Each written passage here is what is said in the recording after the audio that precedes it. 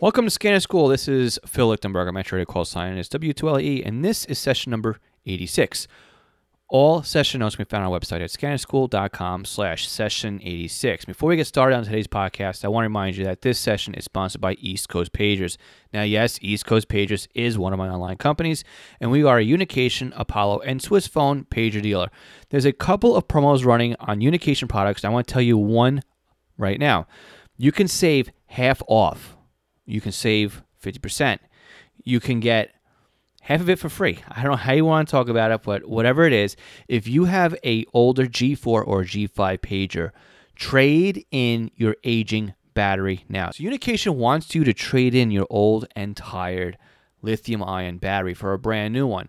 And they feel like not enough people are updating their batteries, and they should be. So right now, Unication is offering 50% off a brand new lithium-ion battery for your G2, G3, G4, or G5 pager. The trick is you must trade in the battery, which means I need your old battery back if you buy a new battery from me. So the batteries are $29.95 plus shipping. When you send back your old battery, I'll cut you a rebate check for $14.98. So for your math geniuses at home, yeah, I gave you that extra little cent to make it an even trade on your part. So you go to eastcoastpagers.com, purchase the 2800 milliampere battery for the Unication G-Series pagers. When you get your new battery, you put your old battery back in the box, you ship it back to me, and I cut you a check for half the price of the battery. Again, the batteries must be returned to me within 7 business days, and this is how you get a brand new battery for your Unication G-Series pager for under $15. Again, eastcoastpagers.com. That's eastcoastpagers.com. Welcome to The Scanner School, a podcast dedicated to the scanner radio hobby. Class is about to begin. Here is your host, Phil Lichtenberger. So welcome back to Scanner School. If this is your first time here, do me a favor, let's hit the subscribe button, and this way the next week's episode will be sent automatically to your podcast player of choice. If you're a returning listener, I want to say welcome back. It's great to have you here. And this is a great episode for you to be listening to. This is an interview with Pete DeVasto. Now, Pete has been blind since birth, and he is a scanner user. Now, this is also a continuation of a question that came up last week in our Ask Scanner School segment. Now, Ask Scanner School is a once-a-month segment that we run where we answer your questions. And again, if you have any questions for me that you'd like to have answered, you can go to scannerschool.com/ask. And that is exactly what Tom Schill did. He asked about any text-to-speech programs that he could use, or any software he can use from his text-to-speech software. That's the right way to phrase that statement there. And he is totally blind as well. So I basically teased this week's podcast because I had already recorded the interview with Pete. So I kind of had this one up my sleeve. But there's a couple of things I want to point out here before we really get started into the podcast. This is a great interview. I really enjoyed this interview with Pete, and we cover a lot of things. Now, we don't cover completely everything. This is really from Pete's perspective. This is, how Pete gets around his disability, right? He's programming his scanners a certain way. He's using software. He's using text-to-speech. He's definitely hitting some obstacles, and we are talking about his personal obstacles when it comes to using his scanners on this podcast. Now, somebody else might have some different obstacles or may have other solutions, and if you'd like to chime in, again, we have comments are more than welcome at scannerschool.com/session86. Also on our Facebook group as well. Also, something to point out is when we recorded this podcast, FreeScan was not yet in open source. It is now just recently added to an open source platform, which basically means there'll be a bunch of people contributing to the code for FreeScan. So when we did record this, that wasn't the case, but it is now. So please don't be jumping up and down saying, hey, FreeScan is now open source. Yes, it is now open source, but when Pete and I did this interview, it wasn't yet released that it was going to be or was open source. Hope that makes sense. So now, anyway, this is probably my most lengthiest interview we've done, but it's a very fast interview. At least that's what I think.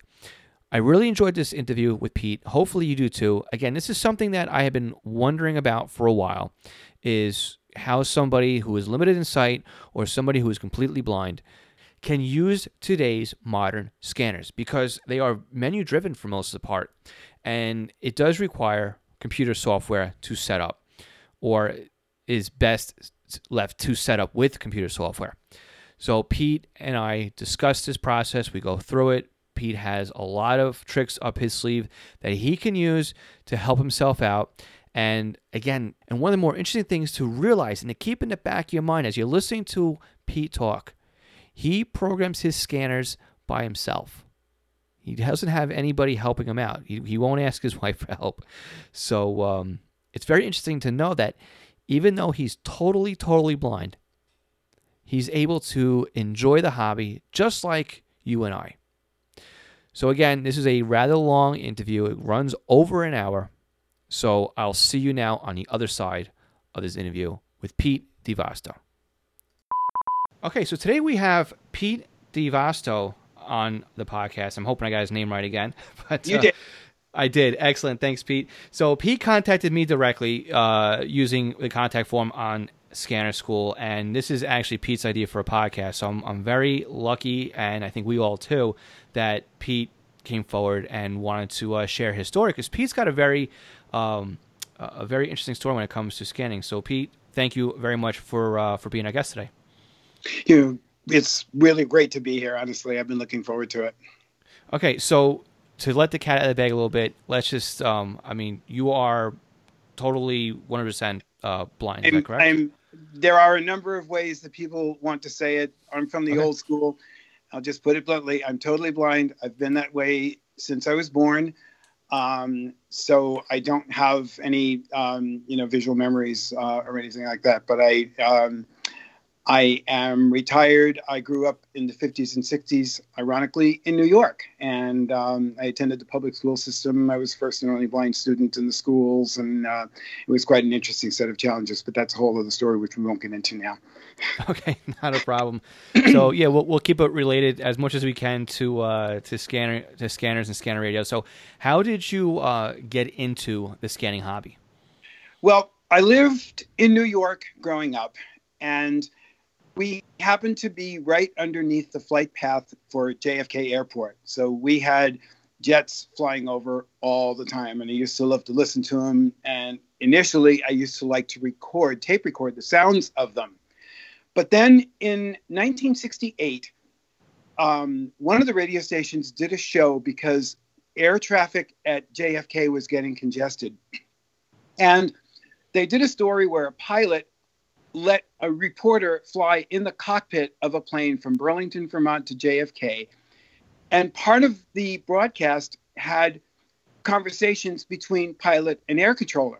And I'm thinking, geez, this is fascinating. I want to get into it. So in 1968, they weren't scanners, but I was able to get a portable radio with a dial for tuning. And I was able to monitor the conversations between pilot and air controller. And that's what kind of got me started.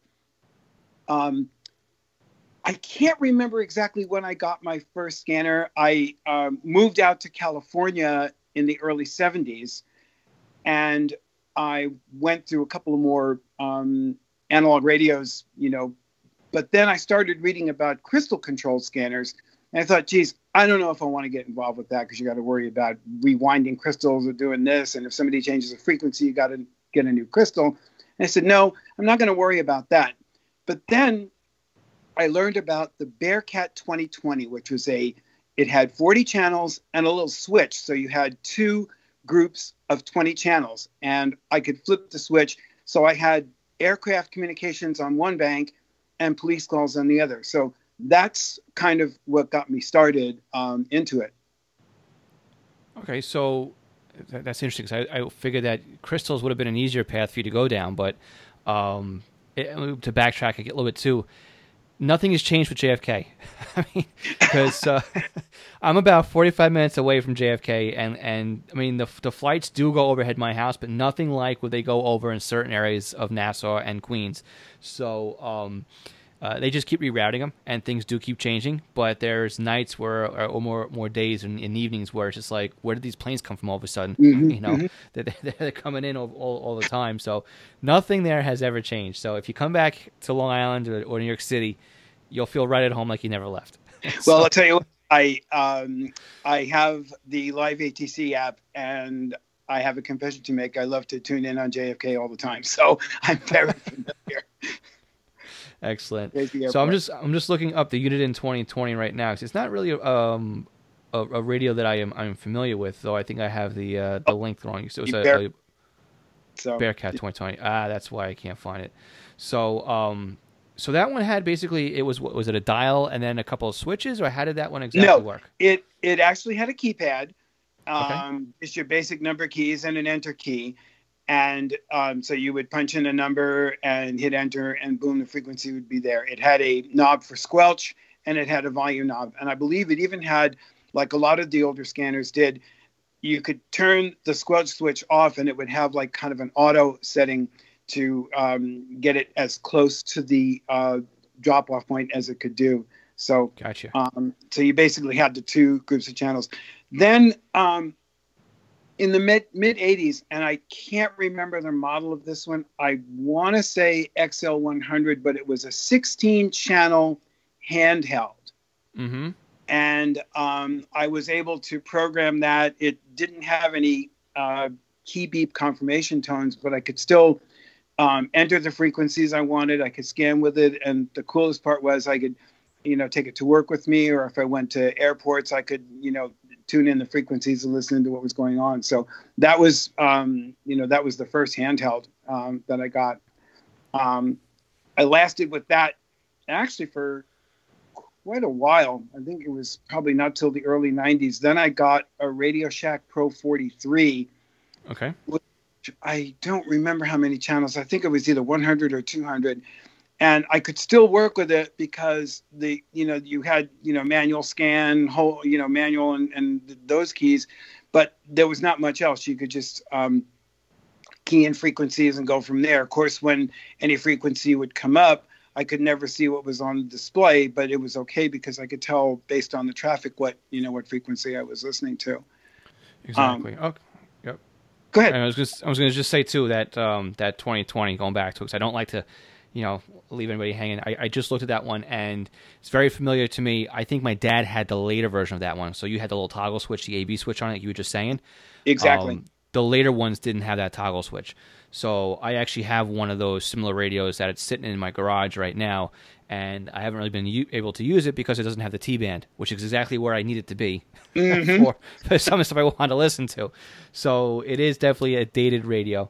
But I like what you said too about some of the other radios where it gave you the audio feedback, so you knew what you were what you were inputting and everything else like that as well.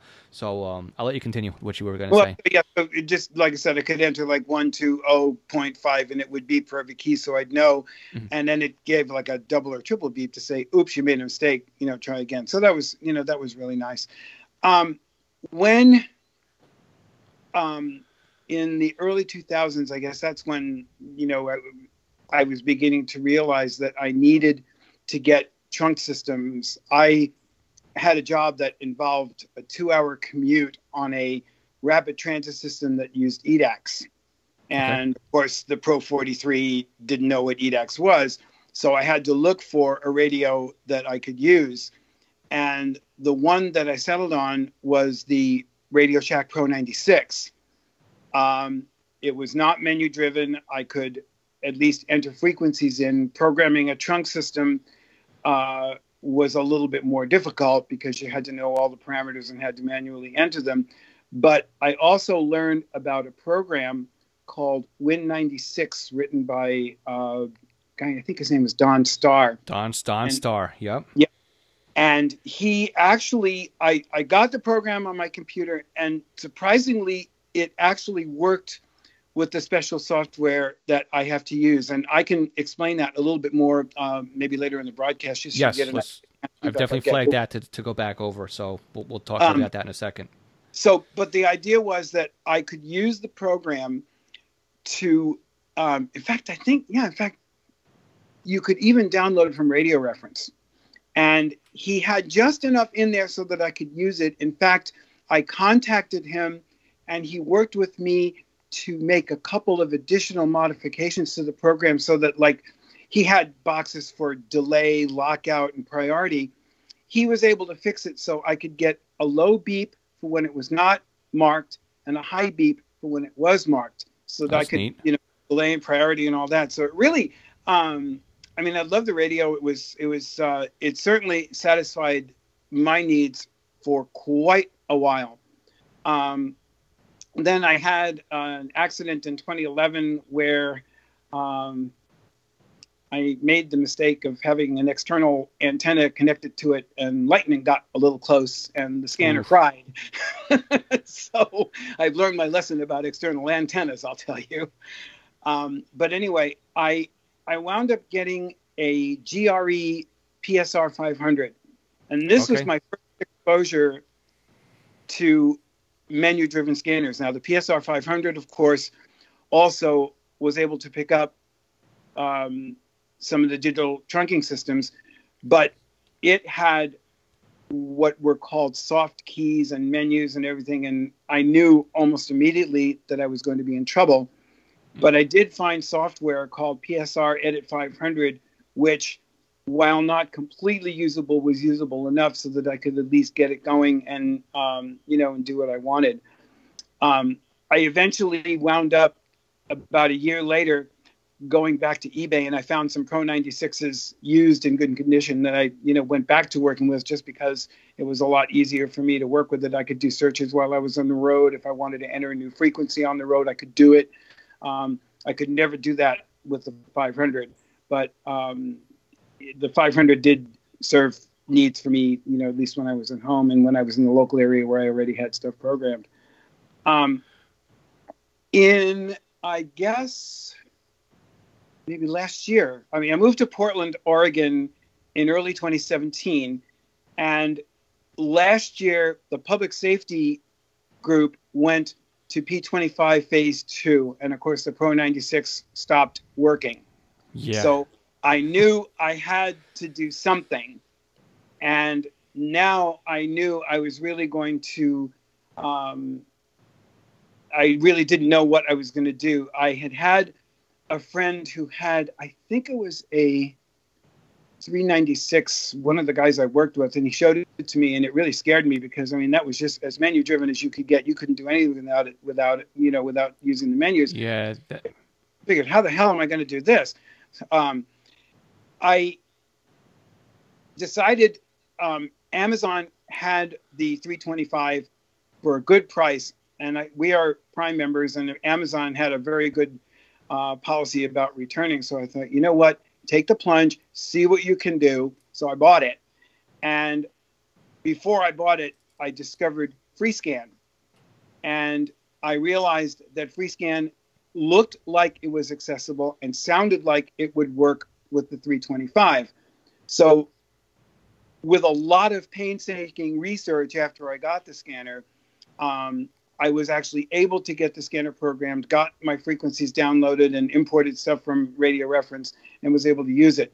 But there's an awful lot of limitation because I really cannot do a whole heck of a lot while I'm out and about. If I've missed a step somewhere and can't get a frequency in or whatever, it's very, very difficult to do. So it's a bit frustrating, but at least I have something to monitor the public safety, which is what I wanted to do. And now also some of the airlines here are now using DMR. Mm-hmm. And so I got the DMR upgrade. And so I was able to get that installed. And one thing I'll tell you, that FreeScan has one nice feature that it does have is a virtual scanner control where you can basically bring up what comes up on the scanner screen on your computer screen. And my screen reader does pick it up. So I can actually go through the menus while I'm connected to the computer. So that's how I was able to program the DMR systems in, because FreeScan doesn't support that. So that's good. Yeah. So I was at least able to do that. But again, it's really, very, very limited. There's a lot of information that the scanner is giving me that I cannot and will not ever see. I've also got, and this is the end of the story here, I bought, because my primary area of interest is aircraft. And so I bought a BC-125. Okay. It's very easy to program. Uniden has software which actually works very well with my computer. So I could program everything. And the menus, while they're there, it's a little bit easier because there's not much on them. And I can memorize what's in each menu. And I get a beep every time I change position. So sort of been able to get by with that radio. And so, like, if I'm going out for walks and whatnot, and I don't need to hear the public safety stuff, I'll take the 325 with me, and it served me very well.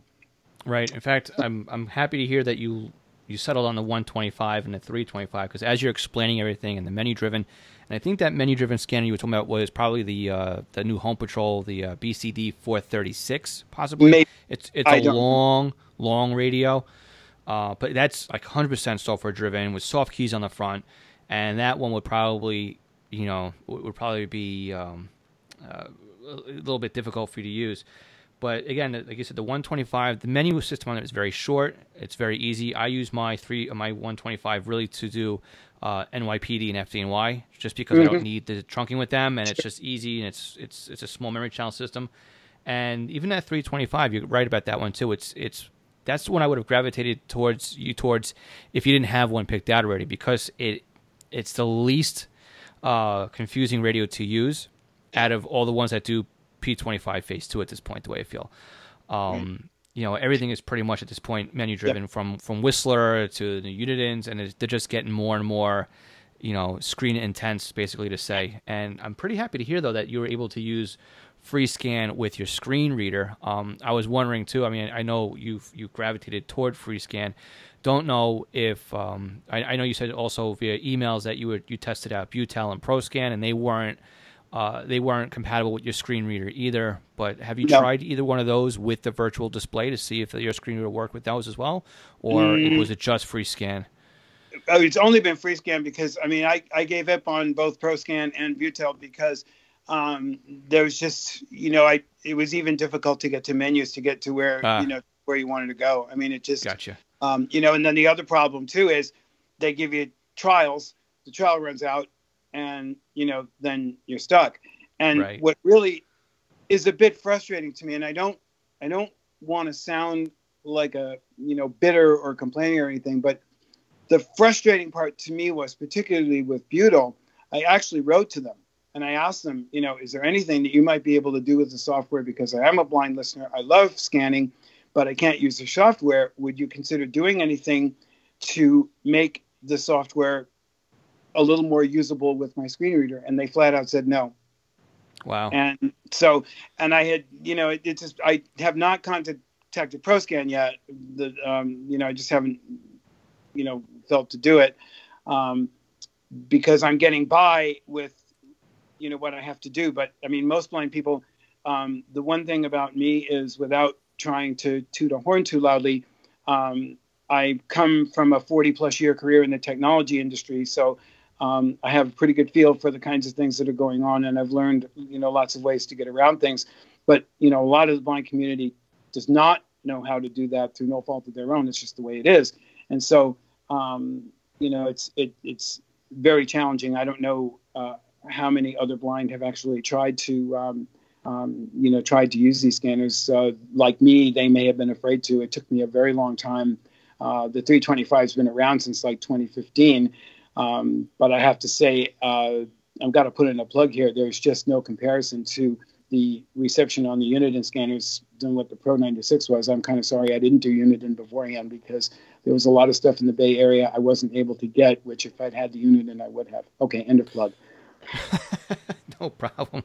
I was actually surprised, though, that you were saying that your 96 lasted as long as it did, and it took a lightning strike to get rid of it, as opposed to just kind of falling apart on its own. So they get pretty beat up pretty quickly. What you don't know is the ones I got after fell apart pretty quickly. Yeah, I have a 2096, which is the desktop version of that scanner. and the screen on it went bad on it, and I sent it back for repair, and of course, after 2 or 3 weeks, the screen goes out on it again. I say, I forget it. It's so now that radio just kind of sits in a corner, kind of thing. But I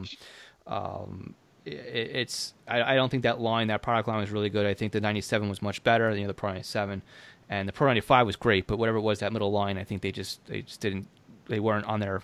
They must have been drinking that night when they made that one. So either that, thinking they were going to go under, which they wound up doing. So who knows? Yeah. That's anyway. A whole other thing.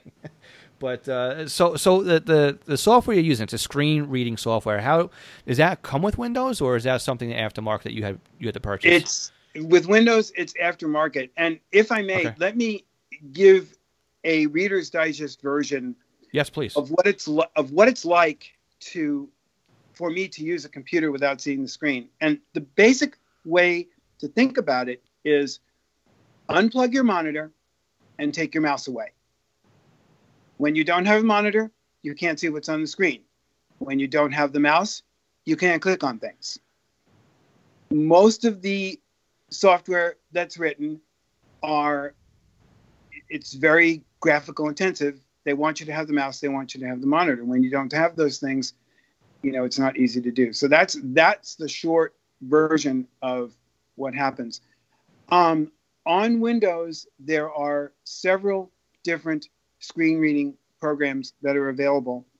2 or 3 of them you have to pay quite a bit of money for, up to $1,000 a piece for them. Wow.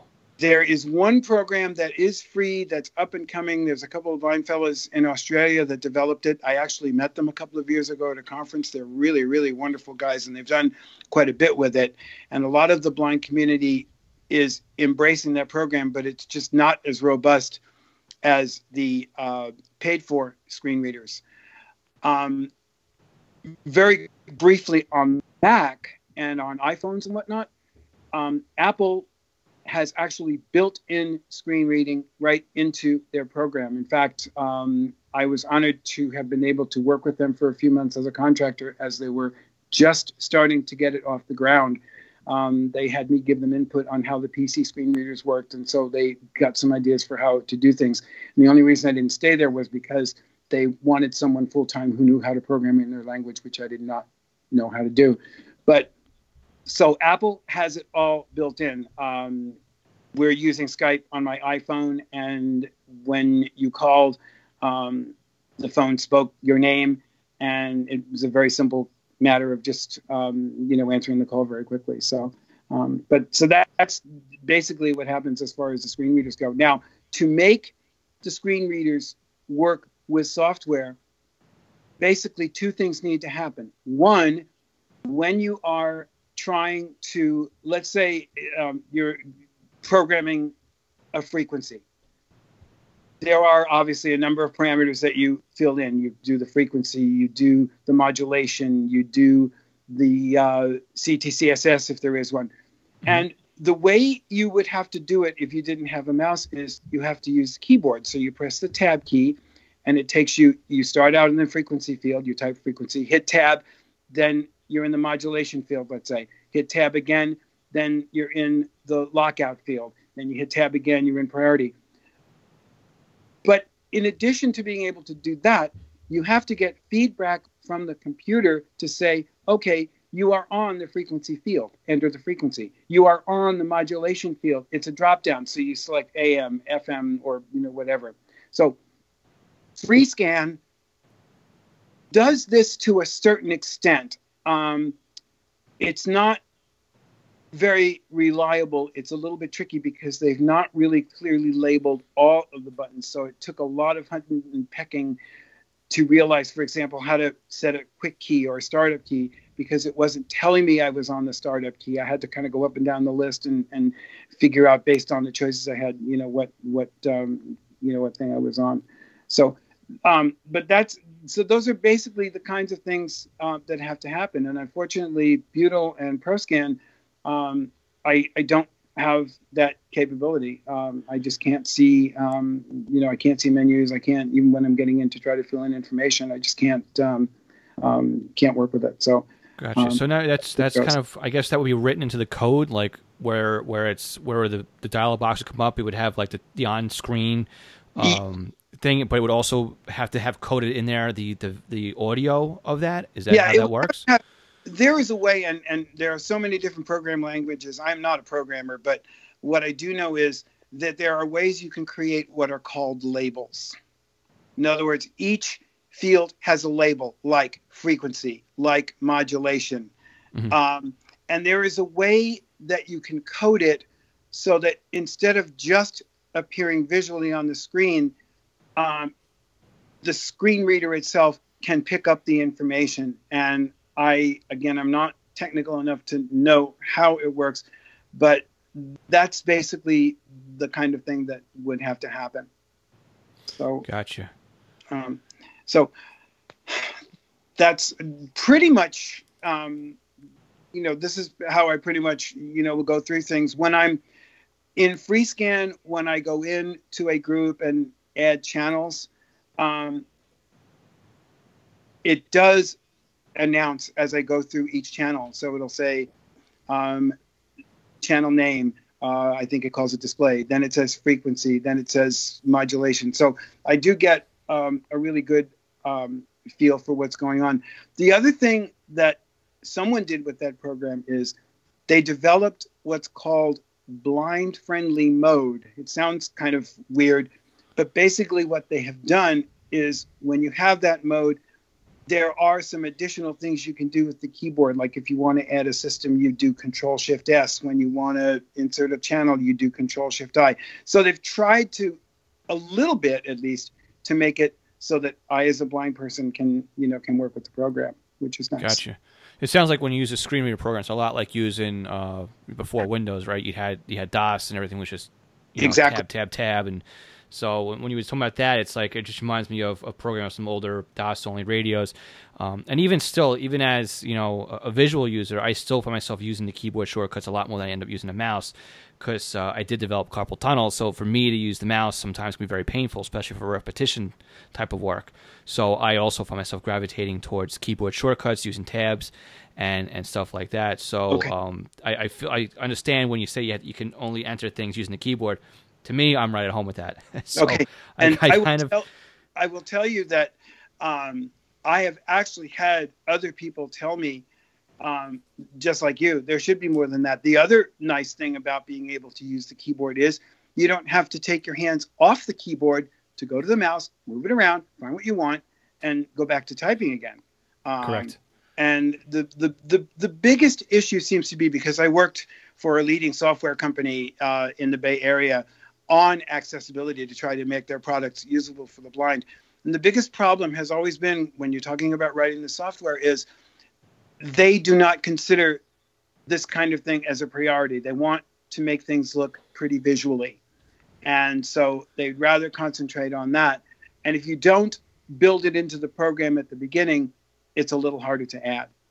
Right. So they're looking at, unfortunately, looking at like where they market the largest audience, and they start backtracking through it. Yeah, I can understand that.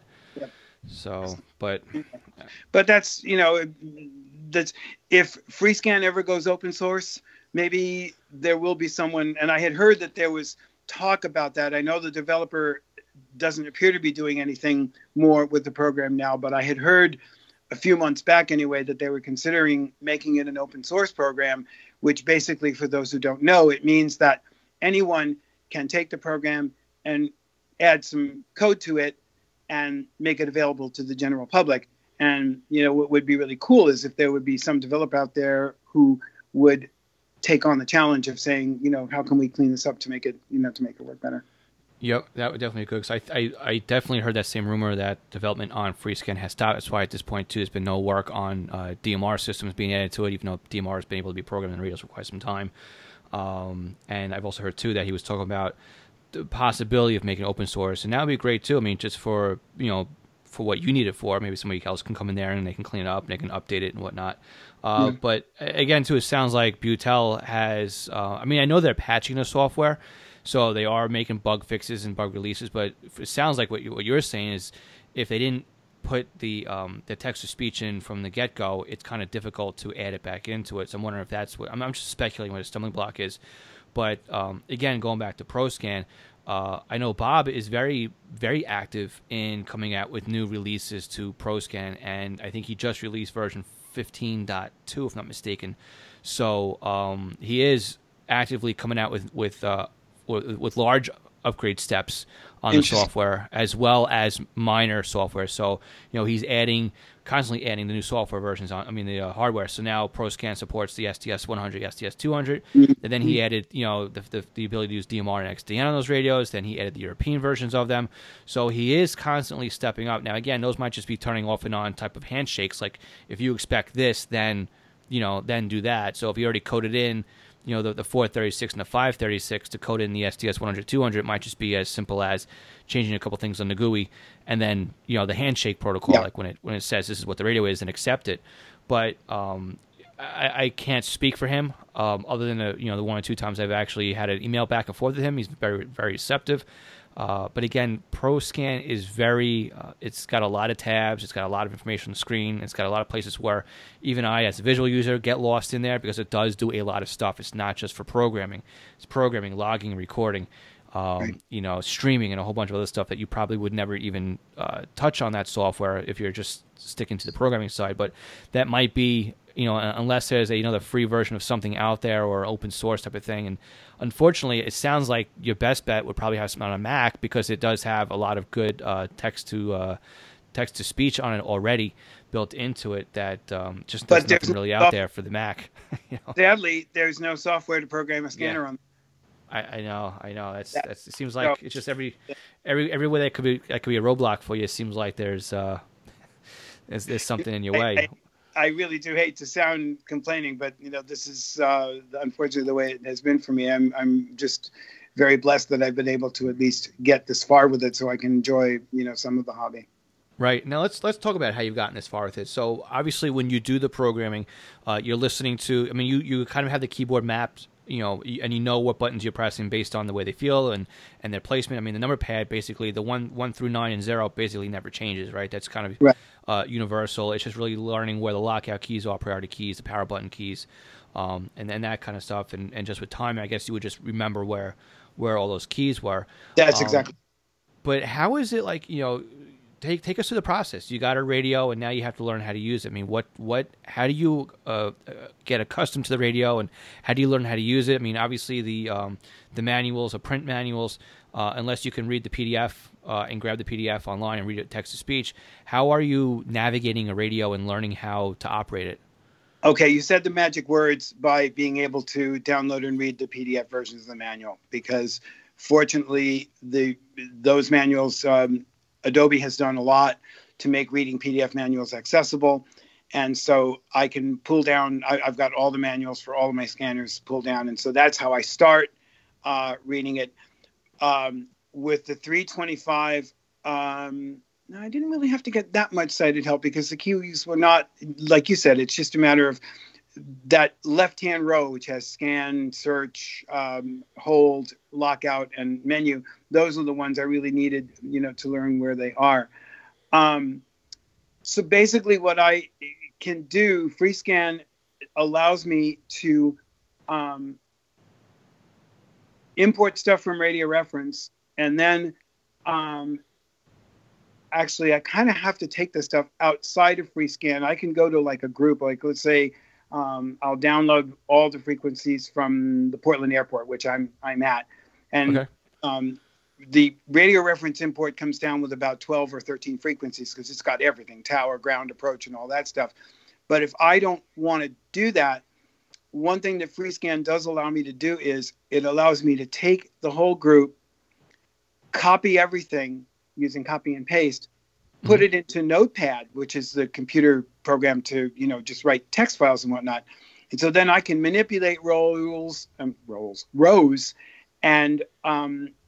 put them in the order that I want, and then import them back into FreeScan.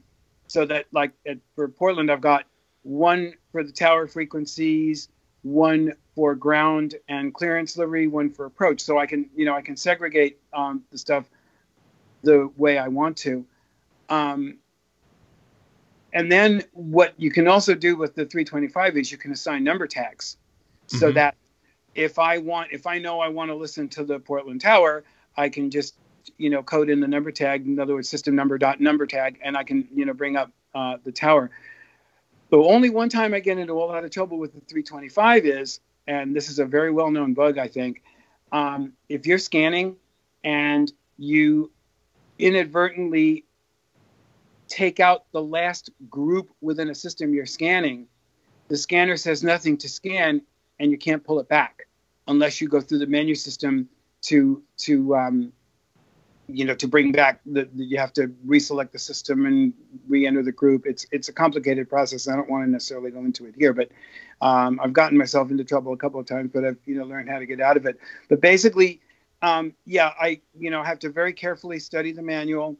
And what I did was I just programmed a very few conventional frequencies. I did, a couple of groups, a couple of systems, just so that I could understand how to move between systems and then between groups within the system, if I wanted to do that. Then I moved on to trunk systems. And once I realized that I could use FreeScan to do virtual scanner control, that was a tremendous help, because I could at least see what I was landing on, and whether, especially when you're on the trunk systems, you really need to know, what talk ID you're on, so you know what you're listening to. Right. Yeah, definitely. That was another question I had for you too. I mean, you talked about it earlier, like you knew what you were listening to based on who was transmitting. So I mean, obviously, when you're listening to aviation, what Right. you're listening to. But I guess listening to PD, by PD based on the types of calls and the unit numbers you're listening to and all that stuff as well. Not all the time, but that's what you're supposed to be able to do. Right. So that's what I was going to ask you about. So I mean, it's not that easy then? No, absolutely not. Okay. If I don't have the scanner, I can make a best guess. Not if I don't have the scanner. If I don't have the computer, I have to make a best guess as to what I'm listening to. But I do have number tags assigned, so if I want fire dispatch, I can punch in that number tag and just be listening to it. But sometimes, you've got the fire call, and then they go to a TAC channel, and sometimes they're between 3 and 4 channels, and it's a little bit harder to, to scan back and forth. And you have everything mapped in there with a system, and an ID tag. Everything in there is everything is that set up, I want or to. Yeah, I've Okay. assigned number tags to them. Gotcha, but not everything though. Well, I don't have everything. If I'm Okay. not, if I don't care and I just want to go through something just to listen to what's happening, no. But if I've got systems that I want to pay particular attention to, I've got number tags on everything. Okay, and how do you organize it as well too? Because I know even with a lot of stuff too, you have the system key, and then you have the group key. Then obviously you have the ID key. Right. How do you normally group them together so you know what you have enabled and disabled on the scanner? Well, the system level. See, I forget how many system. Oh yeah, you can have 100 system quick keys. Yeah. So what I'll do is like I've got system number 1 is the local airport. System number 2 is public safety. System number 3 is the Port of Portland, which I can monitor some of their operations at the airport. Number 4 is railroads. So what I do is I have a major category for each one. And then within each system, I will say, like within the Portland airport, let's say, group number 1 is tower. Group number 2 is delivery and ground. Group number 3 is approach departure. Group number 4 is airline. So you have, you're a little limited because you only have like 10 groups. Yep. Groups, but it's enough. I mean, for what I've needed to do. And if I have to consolidate, I'll do it. One thing I've just started getting, I don't travel very much right now, but I've done a little.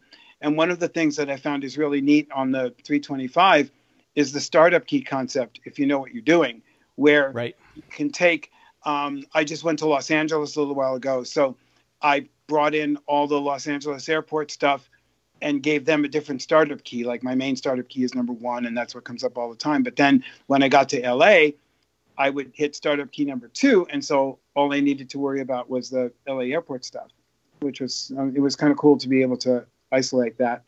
The only thing I had to remember was that my system quickies were like 11, 12, 13, not Right. 1, 2, 3, and 4. But it worked very well until I pressed the wrong key and hosed the scanner. But fortunately, I had the 3D 125 with me, so I was able to still get enough out of it. But I'm sure a lot of people have had problems with the 325 where you do things and it takes a little while to get out of it. In fact, I have a friend in the Bay Area who got a 325 after he found out I got one, and we've been back and forth. We've been helping each other out with stuff because of situations we've gotten into.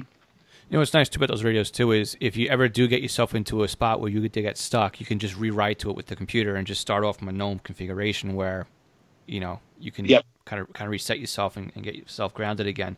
So it sounds like though you've got yourself, you got these radios figured out better than most people do. To be honest with you, I know a lot of people who like myself, for a lot of the menu-driven scanners, I don't even bother using system keys because I just use the menu system. Because to me, to memorize where everything is and to put into punch keys, I can cycle through the systems and turn things off and on. But for the radios that do have systems, a lot of times I don't program in the groups with keys on them at least, because I always found out that it was. A lot of people were turning those off and on by mistake because where you rest that function button where your thumb is on the side of that. A lot of people didn't realize they were pressing the function button. They were turning the groups off and not turning the systems. So that got to be a bit of a struggle for a lot of people as well. So smiling here because I've done that too many times. Absolutely. All right. So then I guess I want to say preaching to the choir, but yeah, go ahead. I have one thing I would like to say, and this is kind of a thing.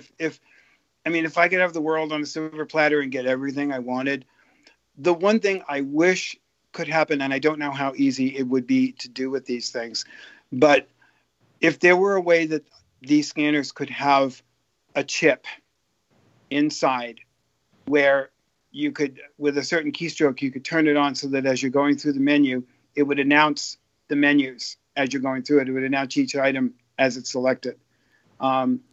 I know that they're doing it in so many other devices. What I don't know is what are the hardware limitations inside the scanner? Would there be, room to do something like that? The other thing, failing that, would be if I could get a list, like for the 325, more for the 325 than the 125, but for either one of them, I would love to get a list of, like, when I'm going to use the 125 as an example because it's a little easier.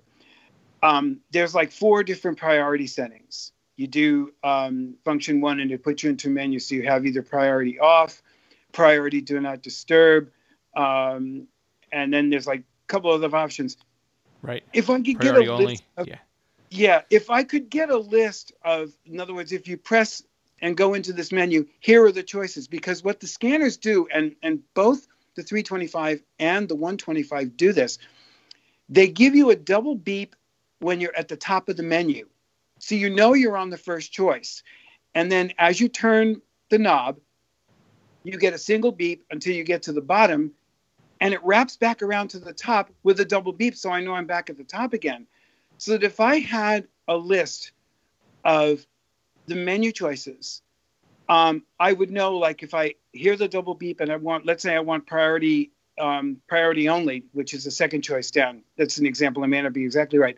I would know to hear the double beep, then turn the knob 2 clicks, and I know I'm on the option that I want. But the manual, I don't trust in terms of they list all of the choices, but I don't trust that the choices are in order on your menu. Right, so the print doesn't match the actual software. And, of course, that can always change, too. When they come out with another software rev, they add things to the menus. I mean, they do that, right, with the SDS 200. They added filters into there that didn't exist in the manual. Yeah. So, I hear you. And it's a shame, too, because if you think about it, you're spending a couple $100 on a scanner, and exactly what you say here, with the menu, text-to-speech in the menu, the $25 Baofeng radio does that. Every time you push a button, it tells you menu. And it goes through the steps, and it tells you what's on, or what you do when you change your channel. It'll say, channel 35, channel 36, channel 37. When you push the buttons, it'll tell you, 1, 2, 3, 4. That's a $25 radio, And again, conventional only, but it's interesting. It is kind of a shame that that the couple of $100 hardware, scanner doesn't do that. And I think that'd be something they could probably just code into it. That they enable something like that, and again, that it may be able to ride right there on the firmware of the software because you've already got a speaker on it. So it's not like, they need to do anything else additional to it or anything like that. But yeah, that'd be something. Have you written into Whistler or to Unit about that at all? I haven't recently. A couple of years ago, I actually went through ScannerMaster, and I think I forget who they contracted, whether it was Uniden or Whistler. This would now have been 2 or 3 years ago, and they did not get very much of a response. I don't know what would happen now if I contacted them. Gotcha. I really don't know. So I have not done it.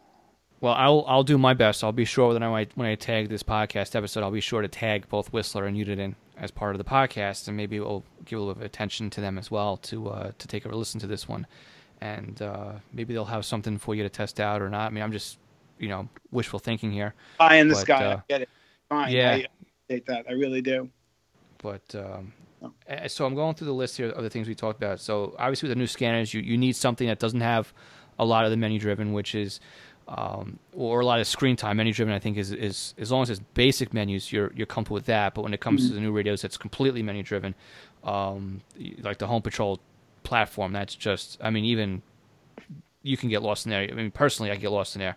And then you talk about how you program, and I think that's very interesting too. I think that was a very creative way of going through what you've done, is by taking the information out of radio reference, pasting it into Notepad, and then being able to play with the data in Notepad. Then you can just paste it back in to FreeScan using the import. Now, have you tried using software like there's software they call Notepad++, and that one is kind of like Notepad on steroids. It does allow you to play with columns, and you can actually select an entire text column and then delete that column. So instead of bringing it through a spreadsheet program, you can keep it as a flat file in Notepad. Don't know how well that works as far as text-to-speech for you, but that is open source. So this there might be... This is interesting to bring that up because I am on a a beta test list for the screen reader I use, and they have talked about using this program. I have not tried it yet because I didn't realize what its capability is. Now you're inspiring me to do that. Yeah, I use it a lot because I find an issue with just flat Notepad. Sometimes it doesn't do the line carriage returns properly. Right. So you have to bring it to like WordPad, then copy out of WordPad, and then bring it back into Notepad. But Notepad++ does a really good job at that. And plus it has programming languages in there that I don't use programming languages, but if you were to, it would highlight the brackets and stuff like that to make it easier to figure out where you are in the format of the file. But I like it just because of the fact that it does allow you to play with a text file as if it was a database file or an Excel file, and allow you to just take out columns or rows. If you had to find and replace, it's very configurable with the find and replace. So if you wanted to find a tab and then replace it with commas, it could easily do that, although you just save it as a comma delimited file instead of a tab file. But that might be an easy way to bring in the radio reference information, and then change the last column where it's got, I think, the description, right? The fire attack, fire dispatch. You don't need that when you import it into, so you can just take that whole column and knock it out probably. So especially if it's open source, they may have the ability to have somebody work on, if it's not, I don't know if it's in there or not. That program does a whole lot of things, but to go back on what we were talking about here, just to be able to take the data out of radio reference, put it into something you can use, and then bring it into. So that's what you do, right? You use the copy from paste from clipboard. Is that what you do? It's called Easy Grab. That's right. Grab. Yes. Mm-hmm. And it's really nice because you can even define, but it only gives you a certain number of columns that you can define. Yes, but if you can manipulate the data the way you want it, you could get an awful lot more in there than I'm getting now. So that's something that would definitely be worth looking into. Right. And the one thing I would say, though, is this method would only work with FreeScan. I do not think it would work with ProScan or Boodle. So I have not tried it because I know I'm not able to because I don't have trial versions anymore. But I want people to know that the only way you can do this is with FreeScan. Although I also can do it with the BC125 program that Uniden has. Basically, it saves your configuration in a text file that you can send to Notepad. In fact, I just did a major move of a block of about 15 frequencies from one bank to another. It took me like less than 5 minutes. And if you do it within the program, that doesn't work. So if you do Right. it in Notepad, it works good. So I think the last time I used Butel's own software, it was for the 785 or the 780, and it was a mess back then. So I've kind of walked away from that. right. But it sounds like it is helpful for you in that way.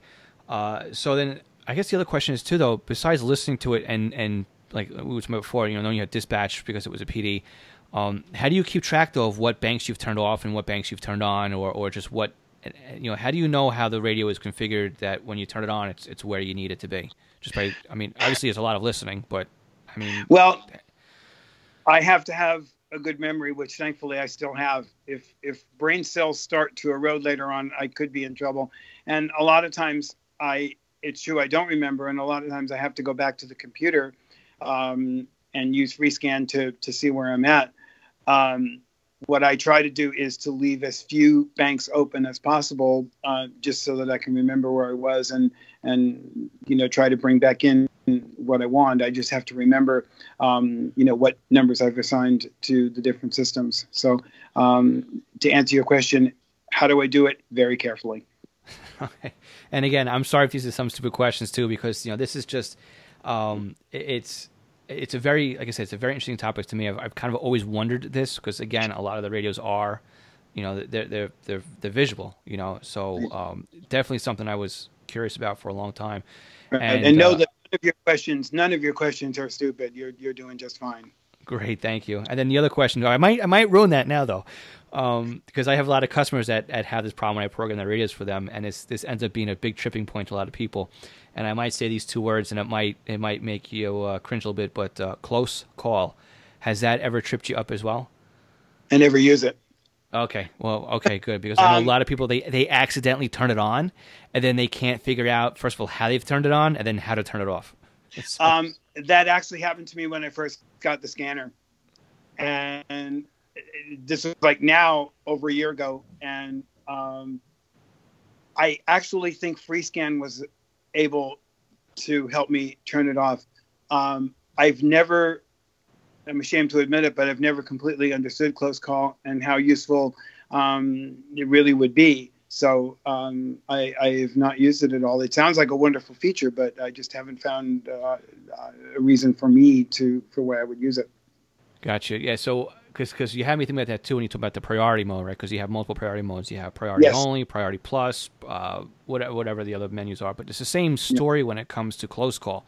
You have close call do not disturb, which basically would mean when you're scanning something, it doesn't go and look for a close call frequency. Actually, when you're monitoring a frequency that you have on, it's not going to leave that frequency to look for something that's close call. I think you have close call priority, and then there's another one in there that's skipping my mind right now. But basically what close call is for, and here's an example of exactly how I've used it in the past, which have worked out extremely well, is I went to go see a Marine Corps demonstration team at the local park. So what they do is they fly the helicopters in, they do a quick staging. Some of the troopers, they rappel down from the hovering helicopter. Mm-hmm. They do their formation, and then the helicopters land.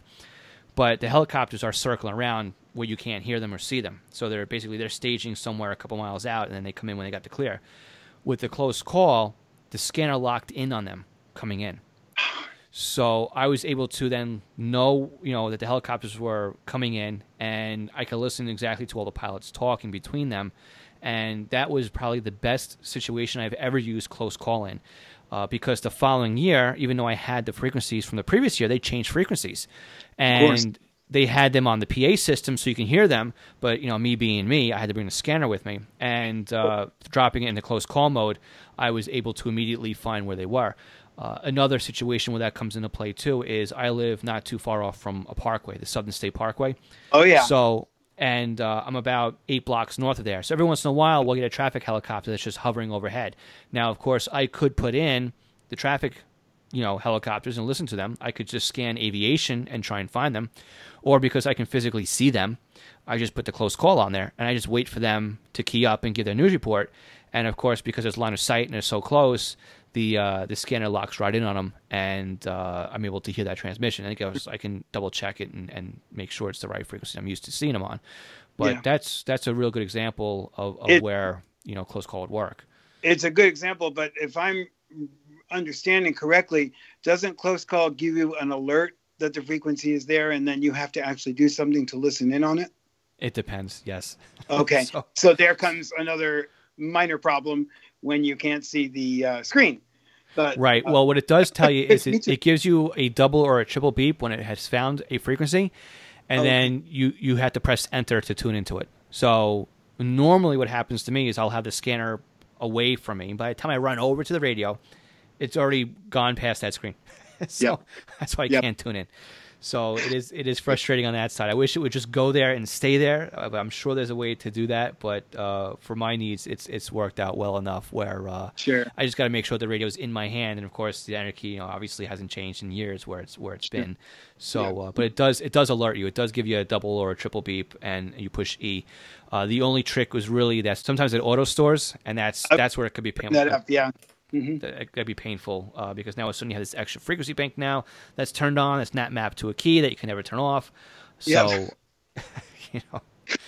even with someone with sight, it's still very frustrating. So I can only imagine how much worse it is, when you can't physically see what you're doing with the scanner. So, and again, I do feel frustrated for you because just knowing how much more advanced these scanners are from where they were a decade ago and 2 decades ago and even 3, right? I mean, more than that when you started.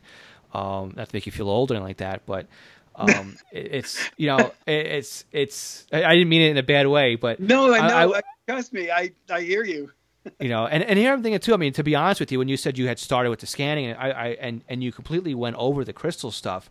To me, I thought that's exactly where you would have started because, each frequency would have had a switch each frequency would have had a switch that you would have flipped up or down. And I just assumed just assuming something and being naive about it was I assumed that that's how you got started with it because you'd be able to run your fingers across the front of the scanner and say, okay, channel 1, 3, 5, and 7 are all turned on. And you knew what they were just by running your fingers across it. So to me, that's where, it was like, well, how are you doing it now with the new scanners that are synthesized that it's, and even worse than that now going, with all the trunk stuff and 99 or 100, banks. And how do you keep track? A 4-channel scanner, an 8-channel scanner, 16-channel scanner, where it's all dip switches type of thing. But I mean, it sounds like you've got this figured out better than most of us. So. I appreciate that. The one good thing too is if you when you're on either the unit and scanners, if you there's one thing about groups within a system, but if you have like 2 or 3 systems and you take them all off, you do get a beep that says nothing to scan. But if you just re-enable one of the systems, it's fine. So that part is not as frustrating. So I can always, in fact, on the 125 particularly, if I don't remember where I was, I just have to kind of experiment with buttons on systems I think I had going, and eventually I can get to the point where I have a clean slate and bring in, what I want to do.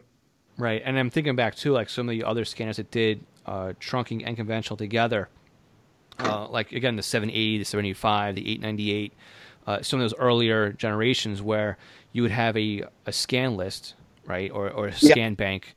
Then you'd have a trunk scan list, which was internal to that. And if you turned off the wrong buttons, you would actually lock out the entire trunk side of it. And then, or if you didn't put conventional frequencies in, and all you have is trunking in the bank, and you start locking out the conventional banks, now all of a sudden you have a trunk bank only on. It was almost impossible to get out of the trunk bank to turn the other conventional banks back on because you got locked into this trunk system scan list. Wow. So. Yeah, and before I actually figured out my way around it, which was basically put a dummy frequency in conventional into that bank. So like every bank in those scanners that I would program up that would have just the trunking in it, I would put 900 megahertz in there, or 800, just something in there that was an unused frequency that I could load the squelch on. And when I heard the squelch, I knew I was back in conventional mode and I could turn that bank off or turn other banks on. But before I did that, though, I would have to rewrite the radio because it was almost impossible to get other banks back on. I guess you could turn the trunk off by pressing the trunk key, but I think you've definitely saved yourself a lot of struggle in the hobby by skipping over all those. I think sticking with the Pro 96 during that time frame, I think saved you, kept you in the hobby, and then coming over now to the 325 where it's dynamic memory as opposed to being a hard coded, 100 channels and 10 banks, those kinds of things. I think. I think, to be honest with you, I think you would have just frustrated yourself to the point of giving up on it way back when. For anyone who is happens to be low vision or blind that might be listening to this, you brought up a good point that I want to embellish on, because when you talk about figuring which banks are active or not, many is the time that I will program a dummy frequency like a weather frequency or an ATIS frequency or something that I know is going to be on all the time. And what's nice about the newer scanners is you have temporary lockout, so that if you don't remember you have a bank on, or if you turn a bank on or think you turned the wrong bank on or turn a new bank on, you can lock out the frequency for that bank and know that when you turn it off and on again, if you made a mistake, you know that bank was still enabled because the dummy frequency is still on there. That's for anyone who might be wanting to do this, that's another nice trick to add a dummy frequency to different banks. Yes, that's a great idea. It's something that you know what it is, and but then it could confuse you, because if it's part of another scan list, then do you know if you're in the bank or so I could see where that could hurt you and help at the same time. Well, you just have to find different things, like the 325 gets FM, so you could actually add there you go, FM frequency to different systems and groups. You could do all kinds of things. I guess, yeah. I mean, you got to be creative with it, so that's you do. Excellent. You absolutely. Yep. So let's flip this a little bit. We did talk about some of the ways that you're getting by, right, with the scanners and the software.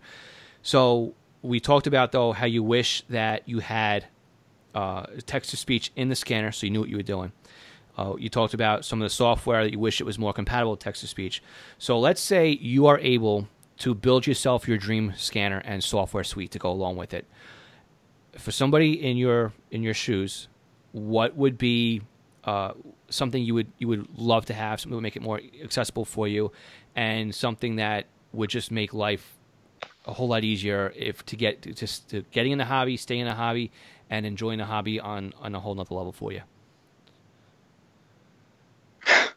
The wheels are turning. Can't you hear them? Yeah, no, I mean, this is your platform right now. So if you have a wish list, or if there's something you would think about, I mean, I would really hope that this would be the point that a manufacturer will listen up and take note. So this is where I want you to go for it. A lot of this is going to be a rehash of what. That's fine.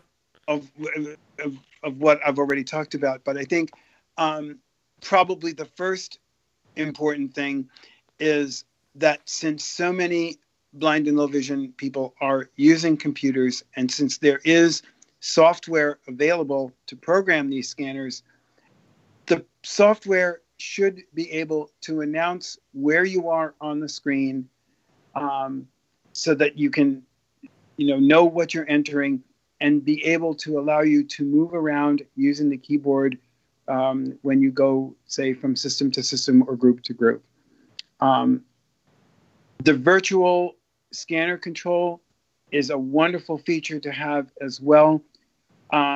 It's a little bit hokey, FreeScan, to use with my screen reader, because I use Braille, so that makes it a little bit easier, because I can keep my Braille display in one place as I'm going through menus and see what's going on. But a lot of people don't use Braille, so we'd have to develop some kind of a way that you could position the screen reader on the part of the menu that you're working with if you're going that route.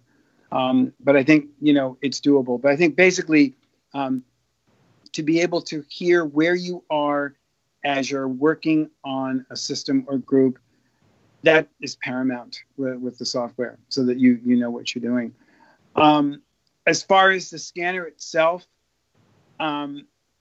obviously, with the menus as complicated as they are, you need to have some kind of spoken feedback. When I press that menu button I want to know, like on the 325, it'll say program system. If I turn the knob once, it'll beep and say program location. If I turn the knob again, it'll say close call search, or whatever it is. And then when I enter, I need to be able to drill into the submenus and hear what's going on. There's pretty good confirmation about knowing when you have like systems turned on and off. You do get a beep every time you press a key. It's just because you can't see or hear what's on the screen. Maybe there could be a way that you could press a particular key sequence and it could tell you, like if you press hold, it could tell you what channel you're on. This way I would know, I could know where I am. In fact, it's interesting, FreeScan, when you do scanner control, somebody put an option in there to say speech synthesize group names. So like or frequent, IDs is what happens. So like if I'm scanning and I'm on Fire Dispatch, it will come back and say Fire Dispatch as the scanner tunes in, which is really kind of cool. I wish that kind of thing could be in the scanner itself. That's a pretty neat idea. I was thinking more of the menus, but yeah, just even to take text to speech on the alpha tag or the description would be amazing. Yep, just so you know where you are. In a manual or even on Radio Reference, Radio Reference it's a wonderful website. We all know that. And there are wiki pages that talk about the different scanners. There could be a possible place where we could take, like they have pages on each of the scanners, and maybe there could be a page that says, here are the menus, here's how you get to them. When you get to the menu, these are the options you have. And you could have tips on, like, when you turn the knob, you hear a beep. And so if you go down, one beep means program system. The next beep is program location, just so you know, like, how many times to go down to get where you need to go. Like on the 125, if I go into settings and I want to go to contrast, if I turn the knob and maybe it beeps 3 or 4 times, I forget what it is. If I had a list of menu items in front of me, I would know how many times to go down and, maybe adjust the contrast or whatever I'd want to do if I want to do it. So that would be another wish thing. Now I really can't think of a whole lot else at this point. Those would be the biggest things.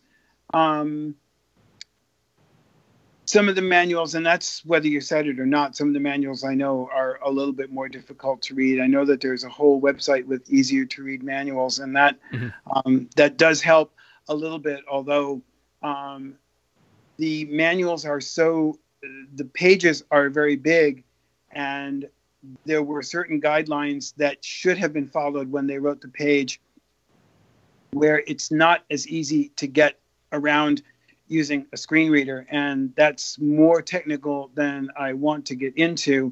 But like if you go to a link and press enter on it, which is what you have to do to a screen reader, there's just too much content for the screen reader to bring that part of the page up.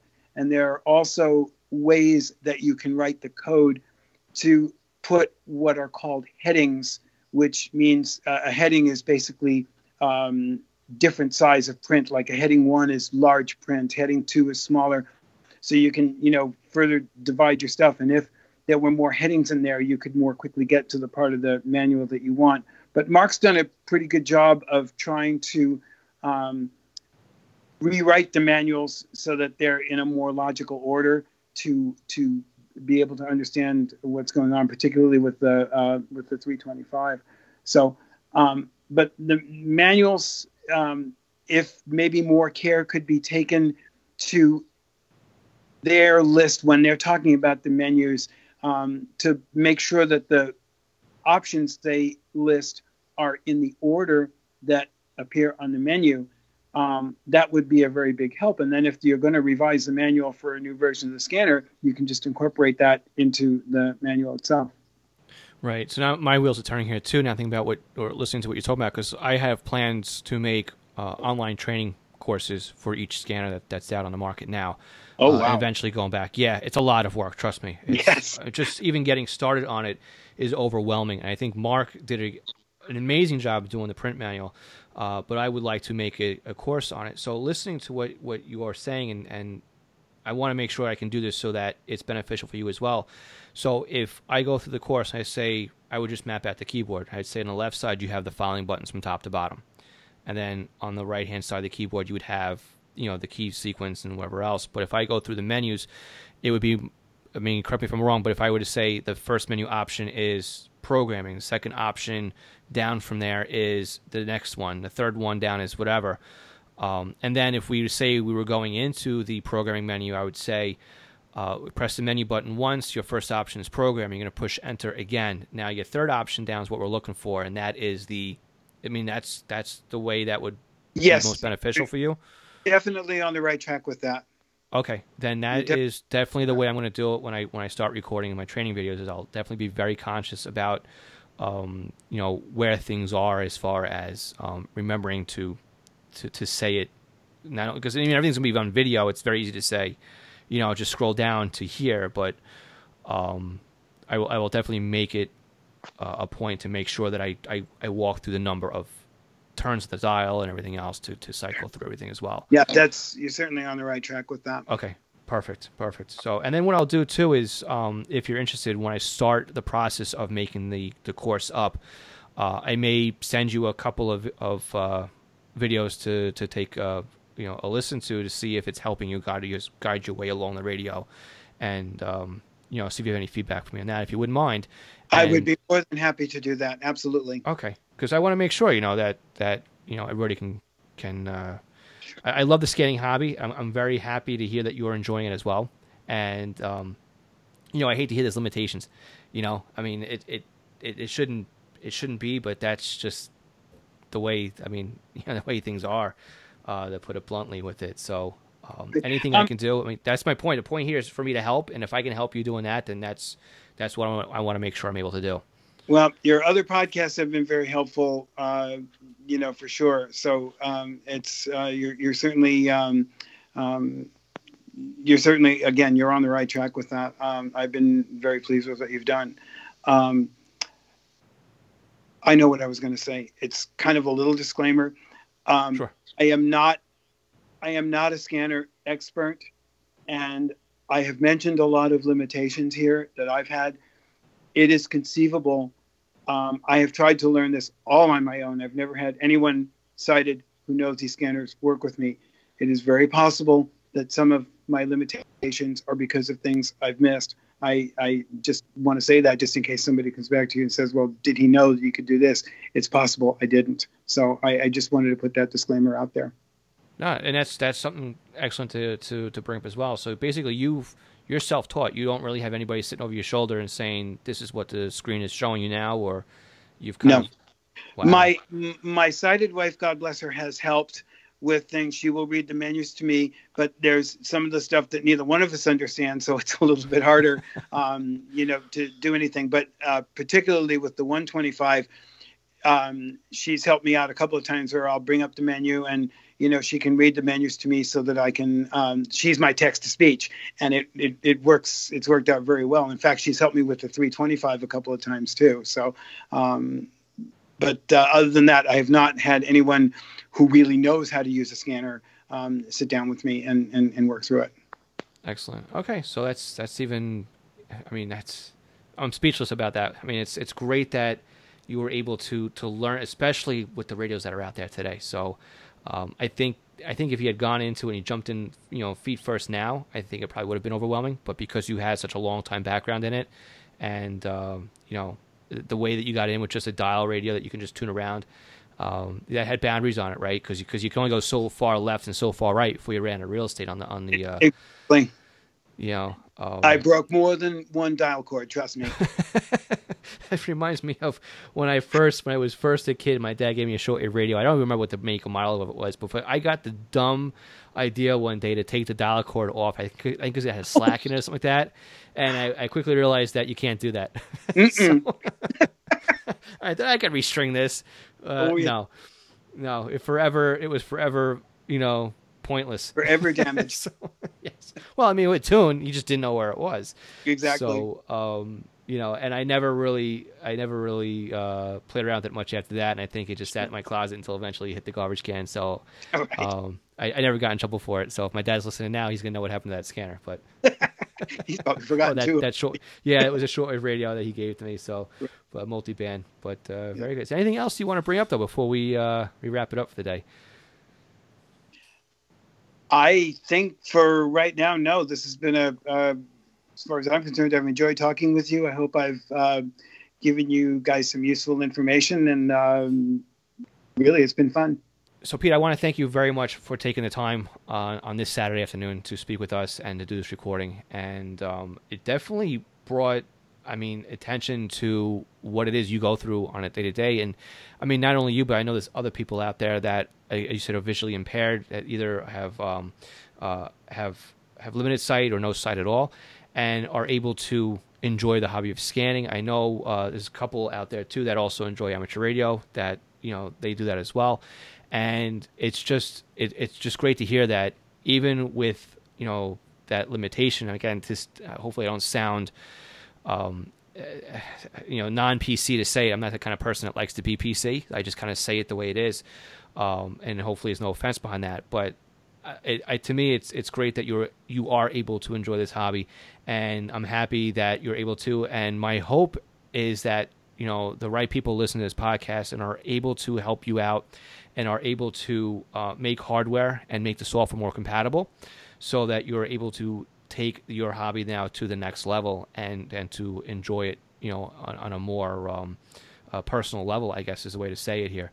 So with that, thank you, Pete, for taking the time and sharing your story with everybody.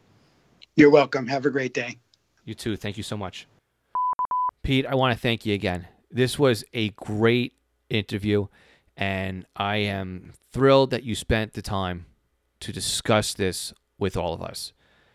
And if anybody out there would like to comment on this, or if you have any suggestions for Pete, you'd like to get in touch with him, really the best way to do so at this time is just leave a comment at scannerschool.com/session86. Also, that's our show notes page, so we'll have some links in there as well. But Peter had asked if he wanted to reach out and contact him. We just leave it as a comment in that show notes right there.